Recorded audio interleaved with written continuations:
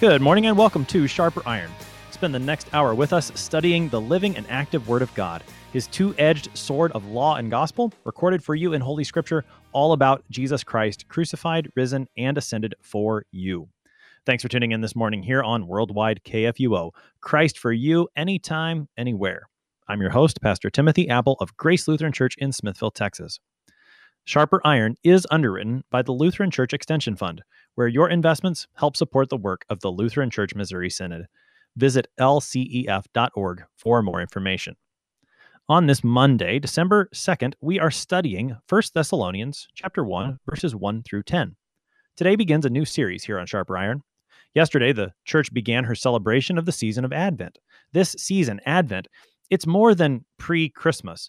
It's more than a time to make sure the decorations are all arranged correctly, that the parties are all planned to perfection, that the gifts are wrapped with care. No, Advent is much more than that. Advent is a season to prepare for Christ's coming. Not only his first coming that we celebrate at Christmas, but also his final coming on the last day. What will that day be like? What prepares us for that day? How do we live now as we wait and watch for that day? These Advent questions are addressed by St. Paul in his two epistles to the church at Thessalonica. So we will hear God's word from these two epistles throughout the season of Advent here on Sharper Iron. The series is titled, Christ is Surely Coming. To help us sharpen our faith in Christ as we study God's word today, we have with us regular guest, Pastor Matt Ulmer. Pastor Ulmer serves at St. Paul Lutheran Church in Bishop, Texas. Pastor Ulmer, welcome back to Sharper Iron. Good morning, and thank you. Pastor Ulmer, I'm going to get started a little bit differently than I normally do today. I'm just going to go ahead and read the first verse of the text, because that's really going to open up some of these questions that we want to talk about at the very beginning when it comes to this letter that we call 1 Thessalonians. So 1 Thessalonians 1, verse 1. Paul, Silvanus, and Timothy, to the church of the Thessalonians in God the Father and the Lord Jesus Christ, grace to you and peace.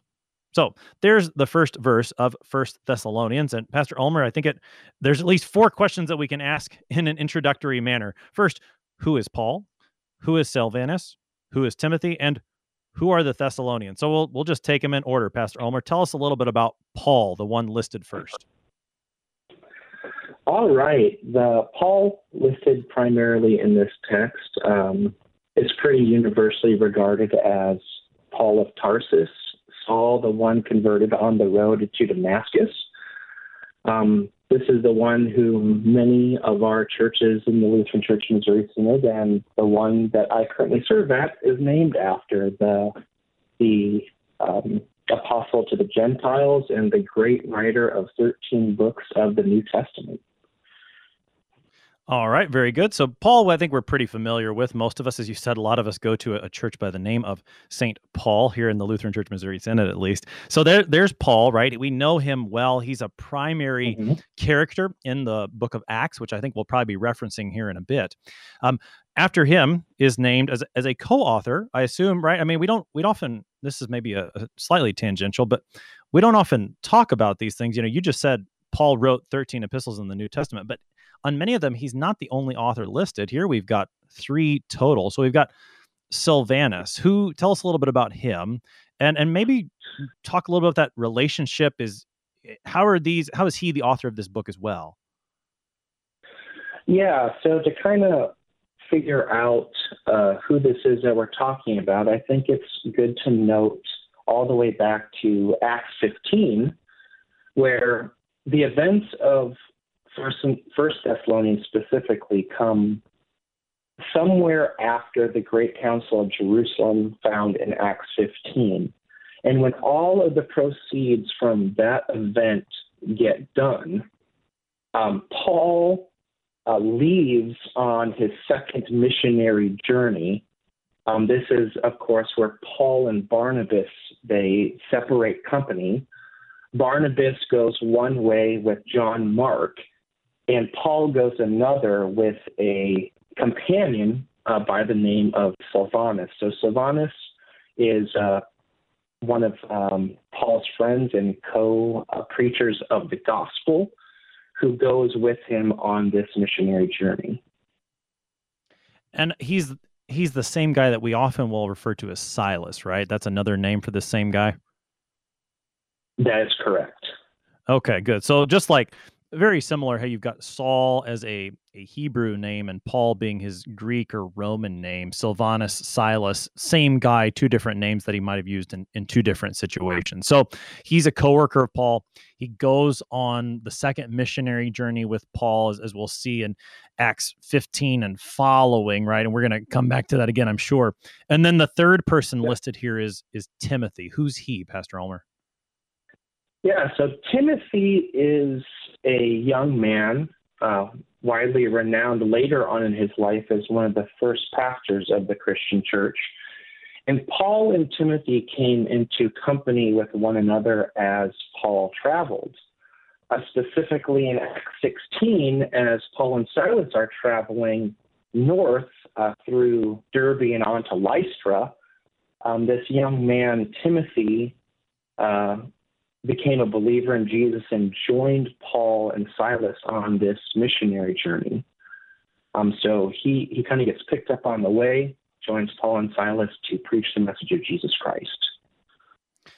All right, so we've got these three folks. We've got Paul, Silvanus, Silas. I'm probably going to call him Silas more often than not on the series. That's just what I'm used to calling him. So Paul, Silas, and Timothy, who at varying points along Paul's second missionary journey are all together. Sometimes they're apart. These are the three who are writing to the Thessalonians. And I think that's where we're going to spend the bulk of our time talking here in terms of our introduction here, Pastor Ulmer. What do we need to know about the Thessalonians? What's the city, Thessalonica? What do we know about that? How does Paul end up there? I think we're going to need to look at some of that background information from the book of Acts in terms of where we are on his second missionary journey. Introduce us to the Thessalonians. Yeah, so when I first found out that I was going to be on this show, I didn't know much about the Thessalonians. And as you dig through the information, you find out some really, really interesting things. Thessalonica is one of those cities that you may not see on a map today, but in the days of the Roman Empire, Thessalonica was a very large, up to 250,000 people living in that city, very large city. And it was kind of an important and interesting one because it was one of the main hubs and capital cities in the region of Macedonia. A couple interesting notes about Thessalonica are that there was very likely a large enough Jewish settlement there so that there was a synagogue, which Paul and his cohorts do go and preach in, where they go and preach the gospel initially. That's kind of opposite of where Paul and his cohorts were right before they went to Thessalonica, which is when they end up in Philippi in Acts 16, where Lydia is converted, where they go and meet the women at like a prayer gathering on the Sabbath.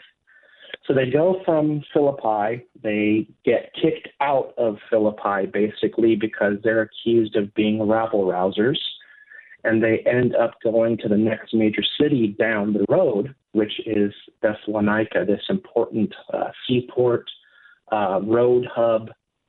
And yeah, another interesting aspect of Thessalonica is that it was a Roman city, a part of the Roman Empire, but because of some politics that had happened, it had achieved free city status in 42 BC, and this kind of lends a little bit of an interesting conversation about why the leaders of the Thessalonians treat Paul and the followers of Jesus that come to join the church in the way that they did.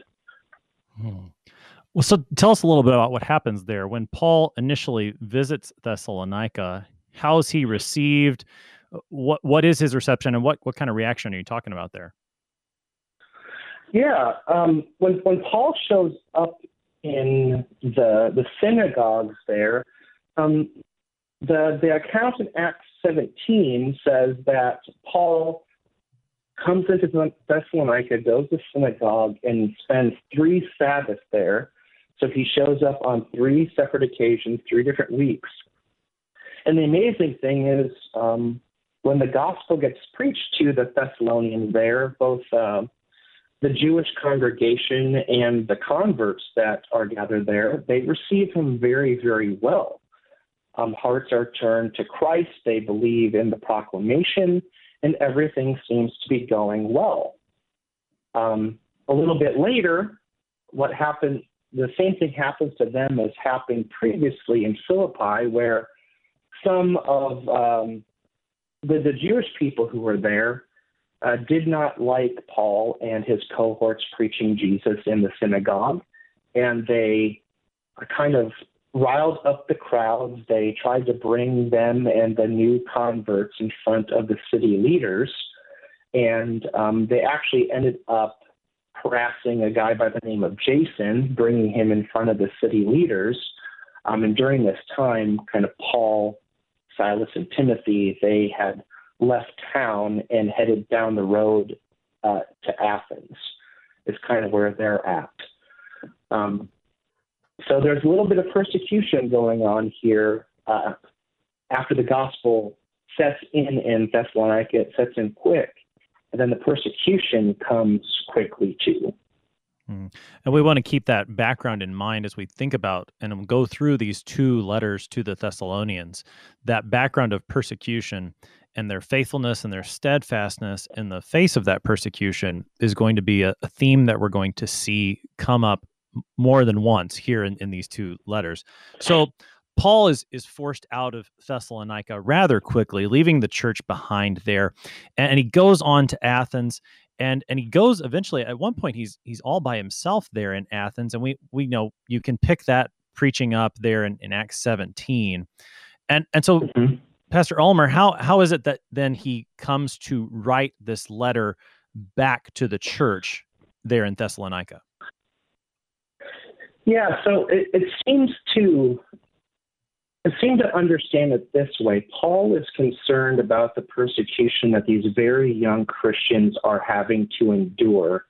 And since he's not able to be there with them, what he ends up doing is sending Timothy back to Thessalonica, who ends up going there, seeing how the Christians are doing. Timothy then goes back and meets up with Paul once they are in Corinth, and he gets the report that the congregation is doing well. But even though that there is some persecution, they are handling it well. They have maintained the pure gospel, that they are living their lives as Christian people. So Paul, Silas, and Timothy, they then write this letter to commend them for that, to encourage them in their faithful witness of the gospel, and to strengthen them as they are sure to endure more persecution. So you've got Paul, Silas, and Timothy all together in the city of Corinth, still on that second missionary journey of Paul's. You can read about their time in Corinth in Acts chapter 18. And so this is one of Paul's letters, Pastor Ulmer, that we have a really good idea of when he wrote this letter to the church in Thessalonians. About when are we talking about in terms of history? Yeah, I mean, this is one of those unique circumstances that we have in Scripture where we do have a very good idea about when this happened. It's likely late 50 A.D. or early A.D. 51. So around A.D. 51 is a pretty good general date. Yeah, that's everything that I've read is AD 50, AD 51, depending on. But the reason we can be so specific on this, and we don't need to dig into the weeds here too much, but just to, archaeology has found inscriptions in Corinth dating a proconsul that we know about from Scripture, and given what we know about Roman history and when proconsuls would have come into their spot in that position of authority, we have a really good idea of when Paul wrote this first letter to the Thessalonians, AD 50, AD 51, somewhere in there. That's a pretty firm date. And this is also, Pastor Ulmer, and maybe you did a little more reading on this than I did. This seems that in the mind of most, this is the earliest letter that we have from Paul in the scriptures, or maybe the second earliest letter from Paul. Did you find anything on that? Yeah, from everything that I read, that's pretty well the understanding that goes all the way back to the early church fathers, that this was, if not the earliest, one of the very earliest letters that we have in all of Scripture. Right, and even earlier than the Gospels too, in all likelihood as well. This is probably in terms of the date, very likely. The first document of the New 9 Testament to 10 to years. be written. Yeah.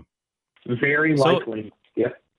All right. So with that context set, and I know we will revisit some of that throughout this series on 1st and 2nd Thessalonians, because Paul is going to refer back to those events that happened in the book of Acts. And again, for you who want to look into those, you're going to want to look at the end of Acts 15, right after the Jerusalem Council, all the way through about the beginning of Acts 18, when the second missionary journey gets to Corinth. That's going to be the historical background that we've got for this letter we call 1st Thessalonians. So, Pastor Ulmer, with just under 10 minutes here on this side of the break, I'm going to go ahead and read the text that we've got in its entirety, and then we're going to start talking the theology that Paul lays out for us here. So, 1 Thessalonians 1, verses 1 through 10.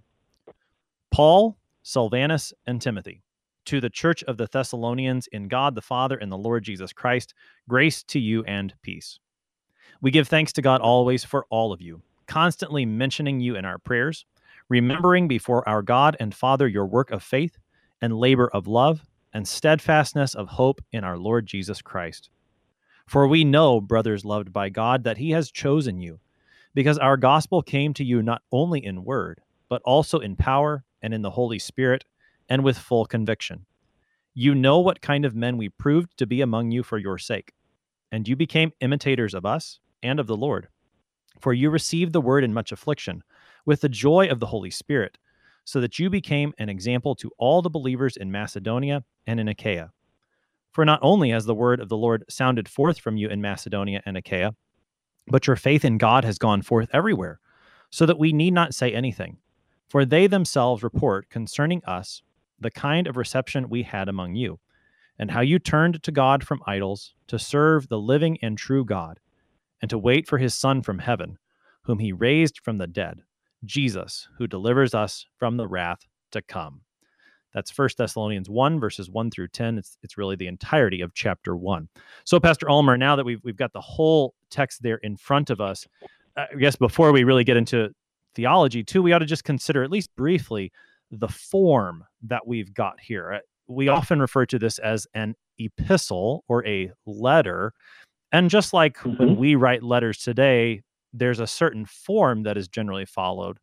So Paul is following a general form of letter writing in his time. Tell us a little bit about the form that we see here in 1 Thessalonians.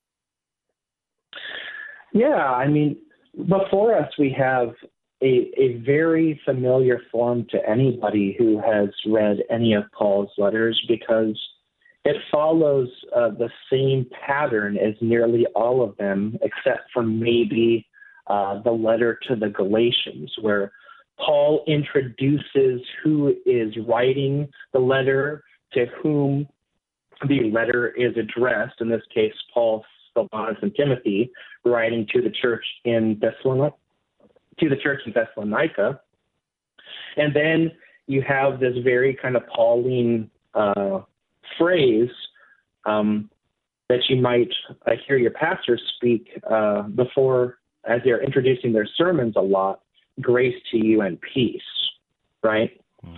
And then you have this part where Paul spends time giving thanks to God for the people who have gathered in the name of Jesus. This is very, very common. You'll see it in books like Romans, 1 Corinthians, Philemon, Ephesians, and the like, where he gives thanks to them because he does care about these people. He is thankful that they have received and heard the gospel. He is thankful that they are part of the church with him and the rest of the faithful, and giving thanks to God for the gift of faith in the Spirit that's poured out on these people. So you see this a lot all over the place in the Pauline epistles. So generally, just to summarize that, Paul's letters tend to take the form where he identifies the authors, he identifies the recipients, he greets them somehow. There's some sort of a salutation, you might say. There's normally a section of thanksgiving, and I believe that's what's missing from the letter to the Galatians that's there in all the others. He's just so hot in that letter. He's got to get right into the topic at hand. So he skips the Thanksgiving, but otherwise it's there. And this goes beyond what we're seeing today. But after that, there's a main body of the letter, the instruction that he's writing the letter to address. And then generally it will end with maybe some more specific greetings. You'll see him greet particular individuals in congregations before he closes the letter in a very similar way that he opens the letter, some sort of a benediction. So we've got that format laid out. We see it here at the beginning. And before we get too far past it, because I think it is easy just to read through these and say, well, that's what he always says. So we just keep going. And you even mentioned many pastors will start their sermons, and I do here in Smithville, grace to you and peace. And often it's longer than that, peace from our Lord Jesus Christ, something to that effect. And we always hear it. So maybe it's easy for us to skip over without really thinking about it. But perhaps it's good to ponder that for a moment or two. When Paul says grace to you and peace, what does he want for the Thessalonians? I mean, anytime that you see the word grace, we're of course talking about gift language. Correct, Pastor Apple? Yes, this is gift language, definitely. Yeah. Yeah. So we in the church understand that God likes to give gifts to his people, and he gives a lot of those gifts through words. So, I mean, Paul in these letters is reminding them of who they have been made by the gift of God. And he is also reminding them that this gift creates that wonderful thing that we can't seem to create ourselves, and that's peace. Obviously, as we started this discussion in some of the history, there's a lot of reason for these Christians in Thessalonica to not be at peace. At least one of the members of their congregation was dragged out of his house and brought before council. He had to fork over a monetary fine, and the persecution is going to continue because of the name of Jesus Christ. But even in that midst, the peace that the Christian church has based on God's gift is that no matter what happens, we do have peace that rests in the fact that Jesus Christ has overcome the grave, peace in the fact that our God has claimed us and called us by name, peace that we know that when the last day comes, that the judgment is going to be rendered against us as not guilty as of deserving of life. So I mean, there's a lot of stuff in those words. Yeah, there's a reason that Paul chooses those words to open his letters. There's a reason your pastor chooses to open his sermons with those words. These are key features of the Christian faith, that all that we have comes as a gift from God, and that gift bestows upon us something that we wouldn't otherwise have, peace. And I really appreciate you bringing out the historical context again, because to imagine peace after everything that this church has been through is an amazing gift of God indeed. And so these words they're not just something that Paul wants them to skip over, but he wants us to really consider what a precious gift of God this is, that we greet each other in his grace, in his peace. And it is in that grace and peace then that Paul gives thanks to God always for the Thessalonians. Paul's prayers are very often mentioned in this section of Thanksgiving. Pastor Ulmer, with just about a minute and a half here left before the break, get us started into what Paul is giving thanks for in these first couple verses. Yeah, I think that's a wonderful question. Paul is giving thanks because what the people who he's addressing are people who have heard the gospel and received it. As you might remember in the initial discussion that we had, Paul had spent very little time with them and was for town, and yet they heard the name of Jesus and believed. So Paul is giving thanks to God that the work of the word went out, the work of the Spirit had been started in them, and that these people were proclaiming that Jesus is Lord. Paul gives thanks for the work of God that he has accomplished, that God has accomplished there in Thessalonica, even after such a short time and a very difficult time there in Thessalonica. Here is a people God has called to himself. You're listening to Sharper Iron. We're looking at 1 Thessalonians chapter 1 this morning. We're going to take a short break, but we'll be right back.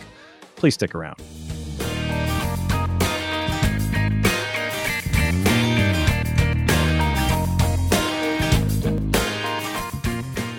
Since 1978, Lutheran Church Extension Fund has had the humble privilege of supporting Lutheran Church Missouri Synod ministries and her workers. Thanks to faithful investors, LCEF has provided thousands of church workers, congregations, schools, and organizations with the low-cost loans and resources they need to reach more people with the saving name of Christ. To learn more, visit lcef.org or call 800-843-5233, 800-843-5233.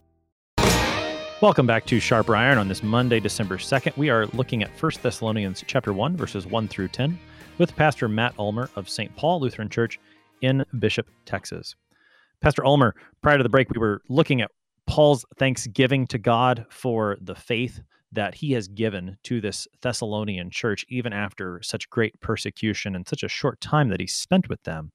And as that thanksgiving continues and Paul tells them of his prayers before God for them, he mentions three things. And if you just reading through quickly, you might miss it, but he mentions your work of faith and labor of love and steadfastness of hope in our Lord Jesus Christ. Faith, love, hope. Three terms made famous for many of us in that passage from 1 Corinthians 13. But as we said earlier, we're actually probably dealing with the first letter Paul wrote that we have recorded. So even before he writes that first letter to the church in Corinth, he's already talking about faith, hope, love. Why are these three things so important, Pastor Ulmer, and how does Paul talk about them here in 1 Thessalonians? Yeah, sure. So, I mean, the first of which I think is foremost, and maybe you agree with me, is the work of faith. Faith is the thing that comes first. This is always one of those discussions that I love having with people on Holy Trinity Sunday when we confess the Athanasian Creed, when at the end of the Creed, we confess that those who have done well will enter into eternal life. And people always ask me, hey, Pastor, why is it phrased that way when we believe that we are saved by grace through faith? And I mean, it always goes back to this. What is the primary work of God? And for that, kind of go into John 6, where Jesus tells people that the work of God is to believe in the one whom he has sent.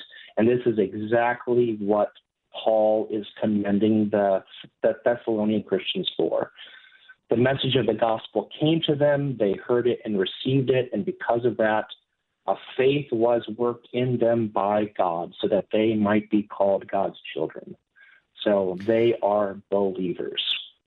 So understanding the work of faith as, maybe you could say it like this, the work that is faith, the work that believes, which as we know is not something that we do. It is a gift of God, as Paul will tell us elsewhere. But also at the same time, we don't need to be afraid to talk about the work of faith. That is the work which faith produces, right? I mean, that's also involved here in verse 3 as well, don't you think? Oh, absolutely. I think you can interpret work of faith in that way, or you can even move on to the second, which is this fruit of love. Because what what faith produces in people is a changed life. And what do people do when they come to faith in Jesus? They act differently. I mean, kind of the most famous of these passages is the famous one from James 2, where St. James is talking about people who are saying that people can proclaim their faith, and James is challenging him, saying, well, you can proclaim your faith, but I will do it, right? So faith in Jesus produces a labor of love in Christians. That's the second half of the Ten Commandments, Commandments 4 through 10, where we realize that God has created us to be of service to the world. So the gospel preached in Thessalonica has given faith to this church, faith that has been active in love and also is clinging to something that is coming, this steadfastness of hope.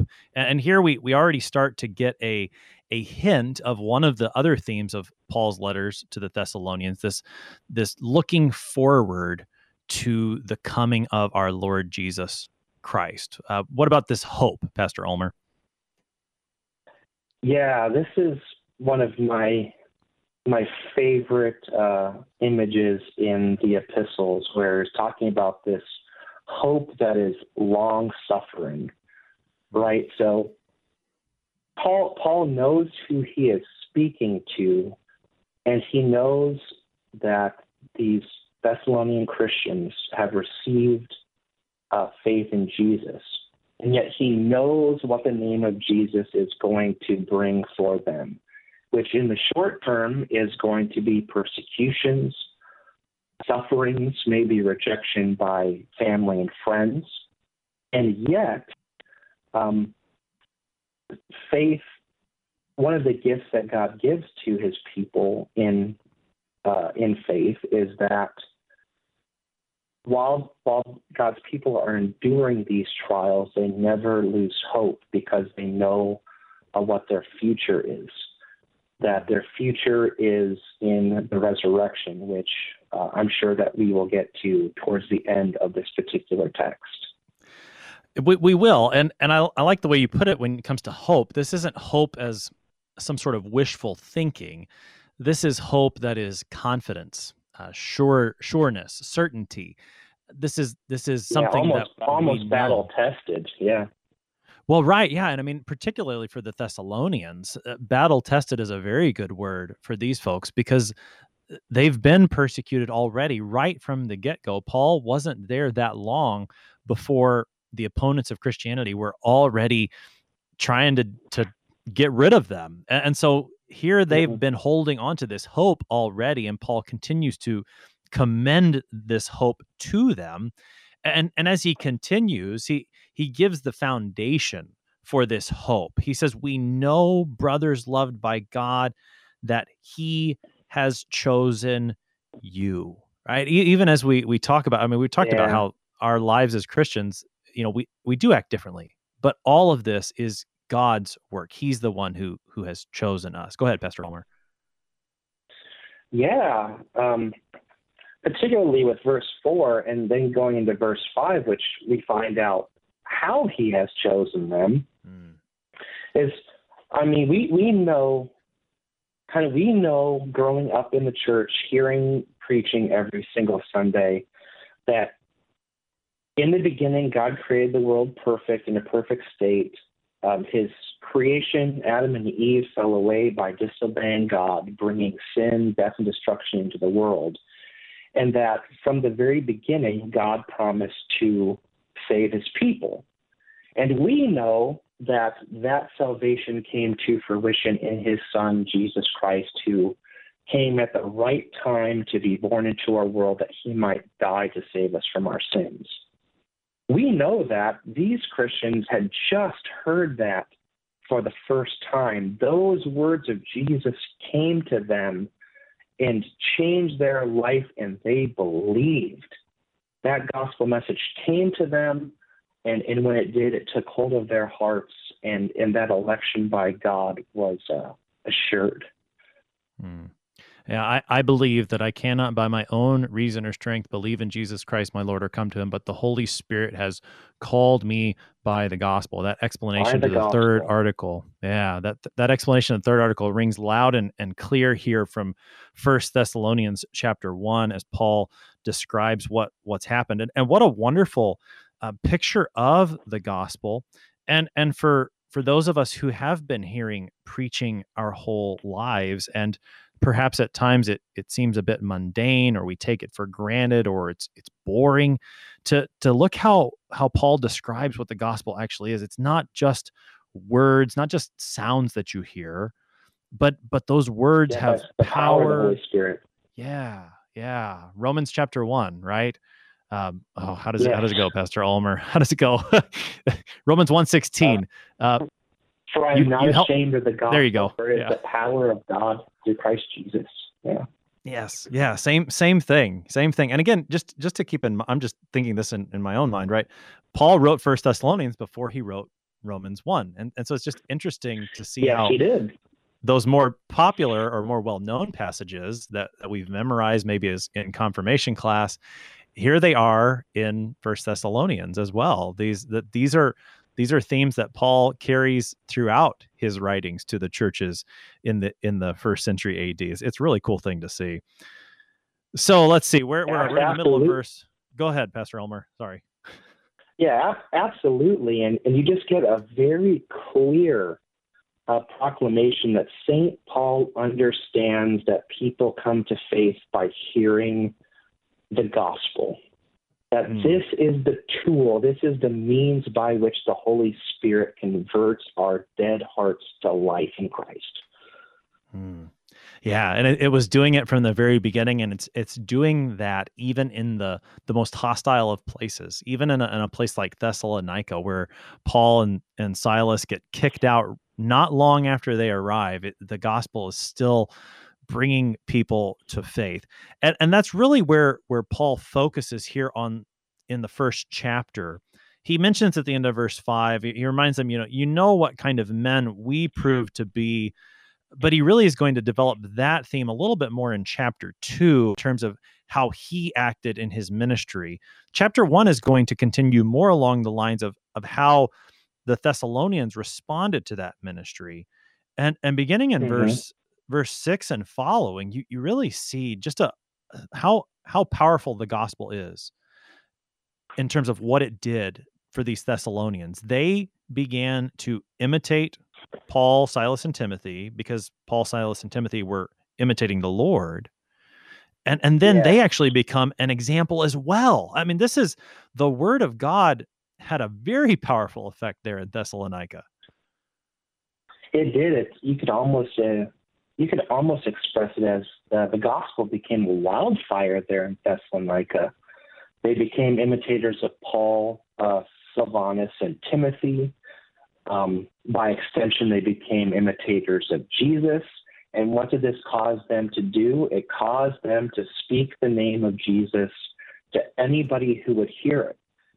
So not only did they receive the gift, they also, that early on in their faith lives, started giving it out, which is kind of amazing, if you ask me. Well, it really is. And again, I skipped over this briefly, but they received this word in affliction with joy. And those are two things that as sinners, we probably wouldn't put together. When we're undergoing affliction, we wouldn't think that we would have joy. And when we have joy, we wouldn't think that we would be afflicted. And yet, so often in the New Testament, these two things do go together. And they go together here for the Thessalonians, that even in the midst of this great affliction, they've got joy from the gospel, and that joy spills out, even when it very well might earn them more affliction. That very well might happen. That I think you can read nearly anywhere in the New Testament and find out that that's exactly what happens, because the world and the devil do not like God. They do not like the people who have received God's gifts, and they do everything in their power until the final judgment comes to make their lives miserable. And yet, not even that can steal the joy, which is freedom and salvation earned by Christ for us. Pastor Elmer, I'd like to go a little bit more into this word imitator or imitating, because I think it may rub us the wrong way at sometimes, because Paul says you became imitators of us. He says that the Thessalonians imitated Paul, Silvanus, Timothy, and I just think that rubs us the wrong way sometimes today, that we would imitate someone else, particularly someone else who's not Christ. How do we need to understand this stair step maybe of imitation that Paul lays out for us here in these few verses? Yeah. I think this is a very, very interesting topic. I think it's interesting that Paul chooses to use these words. And it's interesting to talk about in our modern day, in our context, because generally speaking, our way of educating and our way of seeing ourselves is we like to see ourselves as very capable and independent people. But you have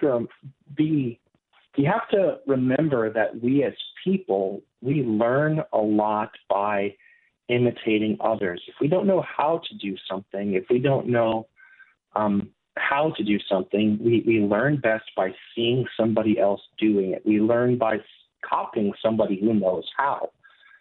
I think one of the very good examples of how this is how Christians learn how to be Christians, how they learn how to go to the divine service, how they learn how to participate in the divine service, how people learn how to use hymnals and various other religious elements.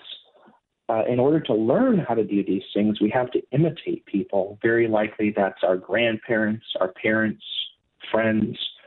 But we learn how to do these things by imitating. And these people heard the name of Jesus from Paul, Silas, and Timothy, and they also learned how to live their Christian lives from them too. And I love all that. This matter of imitation is certainly something that we as Christians today should remember, especially when it comes to teaching our children, that our children are going to imitate us. And so to give them something good to imitate. And generally, I think, and this is just a real quick aside, we know how to do this very well when it comes how to making our children root for certain sports teams. And if we would just take those same habits that we have in helping our children root for certain sports teams and apply that to the Christian church, that would do wonders in terms of imitation and raising our children as Christians. But I don't want to go down that rabbit trail. But what I want to do come back a little bit more to is, I think one of the things, at least that I know it rubs me a bit wrong. I don't know if that's not the right. It just strikes me as odd because I'm not sure if I would be able to say this about myself. That Paul says they imitated him, and I know Paul's imitating Christ, but how does that relationship of pastor to people imitating their pastor, how do we grapple with that one, Pastor Elmer? Yeah, I guess you asked me that question. I didn't consider it in that way, but it makes a lot of sense. It's one of the, at least to me, as a pastor and as a Christian person, one of the most difficult things to wrestle with is we don't get to, at least I haven't got to see a Jesus in the flesh. I haven't got to follow in his footsteps and literally imitate his words and actions. But who I do have are the people who heard the gospel first from the apostles, who then imitated the apostles and spread that line all the way down to the people who told me about Jesus, so that I might have somebody to follow, that I might learn how to be a Christian. This would be, yeah. I don't know if that's where you were going, but that's I like that.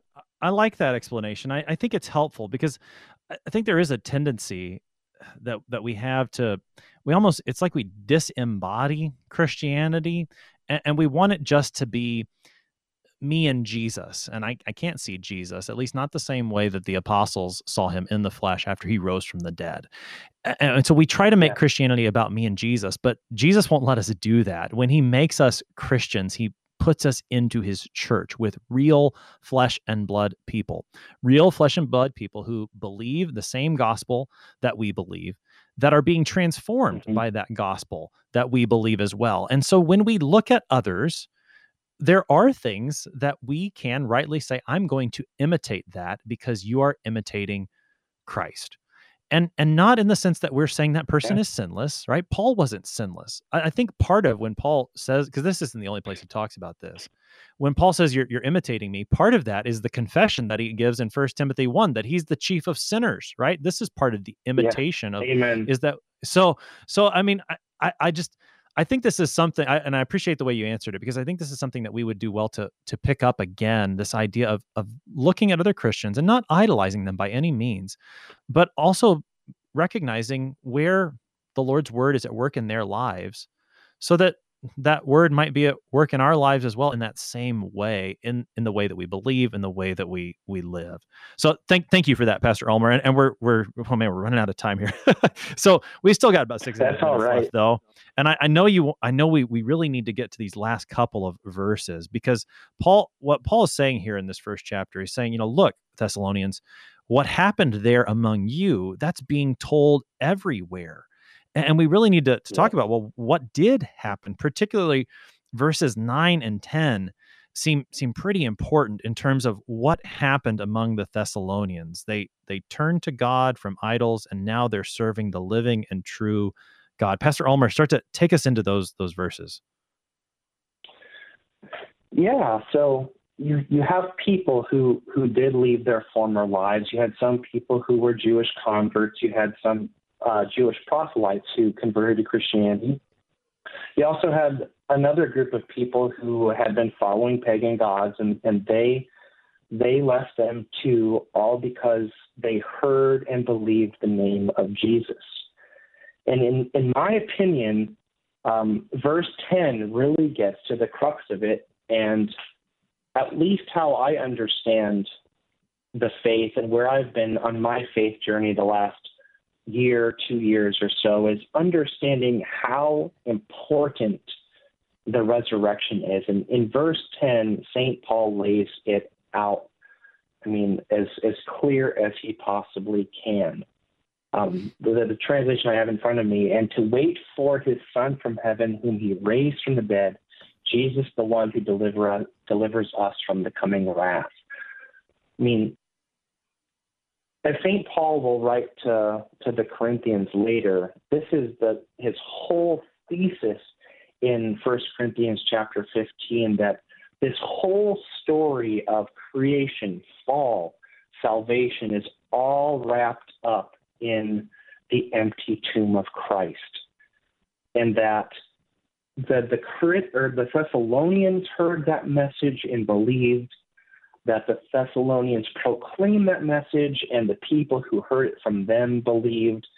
And this empty tomb on Easter not only changed the world in a little tiny space in Judea, but that empty tomb changed the world to the extent that we Christians now in 2019, quickly approaching 2020, the resurrection changes for us the world in the exact same way.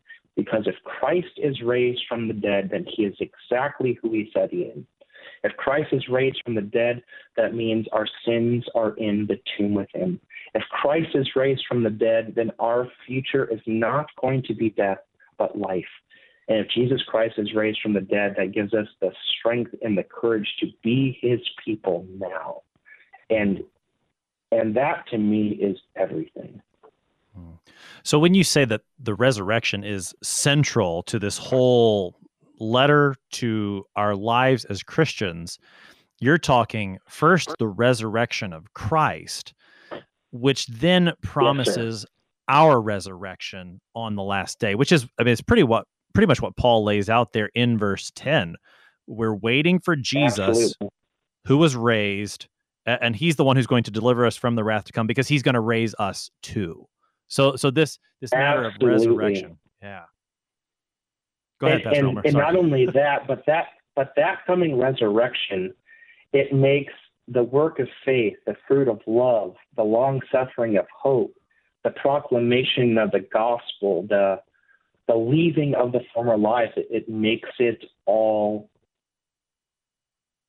I can't think of the word I want to use here, but it makes it all real. I mean, it makes it possible that one event, Jesus being raised from the dead, bringing into existence the resurrection, makes the Christian worldview not just a theory, but a reality.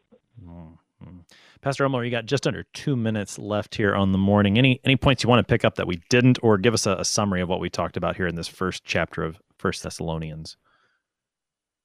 Yeah, I'll just quickly summarize. So St. Paul is, because he is not able to go meet the Thessalonian Christians in person, he is writing a letter of thanksgiving to them. He is writing a letter of encouragement to them. He is writing a letter commending them for not only the faith that they have, but the work that they are doing, spreading the gospel, collecting and giving gifts. And he's also reminding them of the future that they have with the rest of the church in the resurrection. So he's setting up a letter where these Christians are to be edified and strengthened as they endure the sufferings, the persecutions, and the work that they and the church in their time would have to undergo, and a letter that gives us the same strength as we undergo the strength, work, and persecutions that we have to face because of the name of Christ. And that no matter what happens, our hope, our future is the resurrection, so we have nothing to fear. Pastor Matt Ulmer is the pastor at St. Paul Lutheran Church in Bishop, Texas, helping us this morning with 1 Thessalonians chapter 1, verses 1 through 10. Pastor Ulmer, thank you for your time today.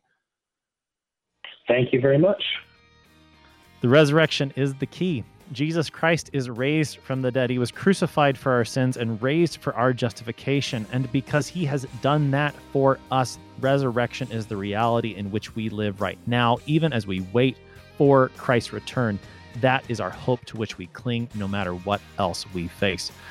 I'm your host here on Sharper Iron, Pastor Timothy Apple of Grace Lutheran Church in Smithville, Texas. Thanks for spending the morning with us. Talk to you again tomorrow.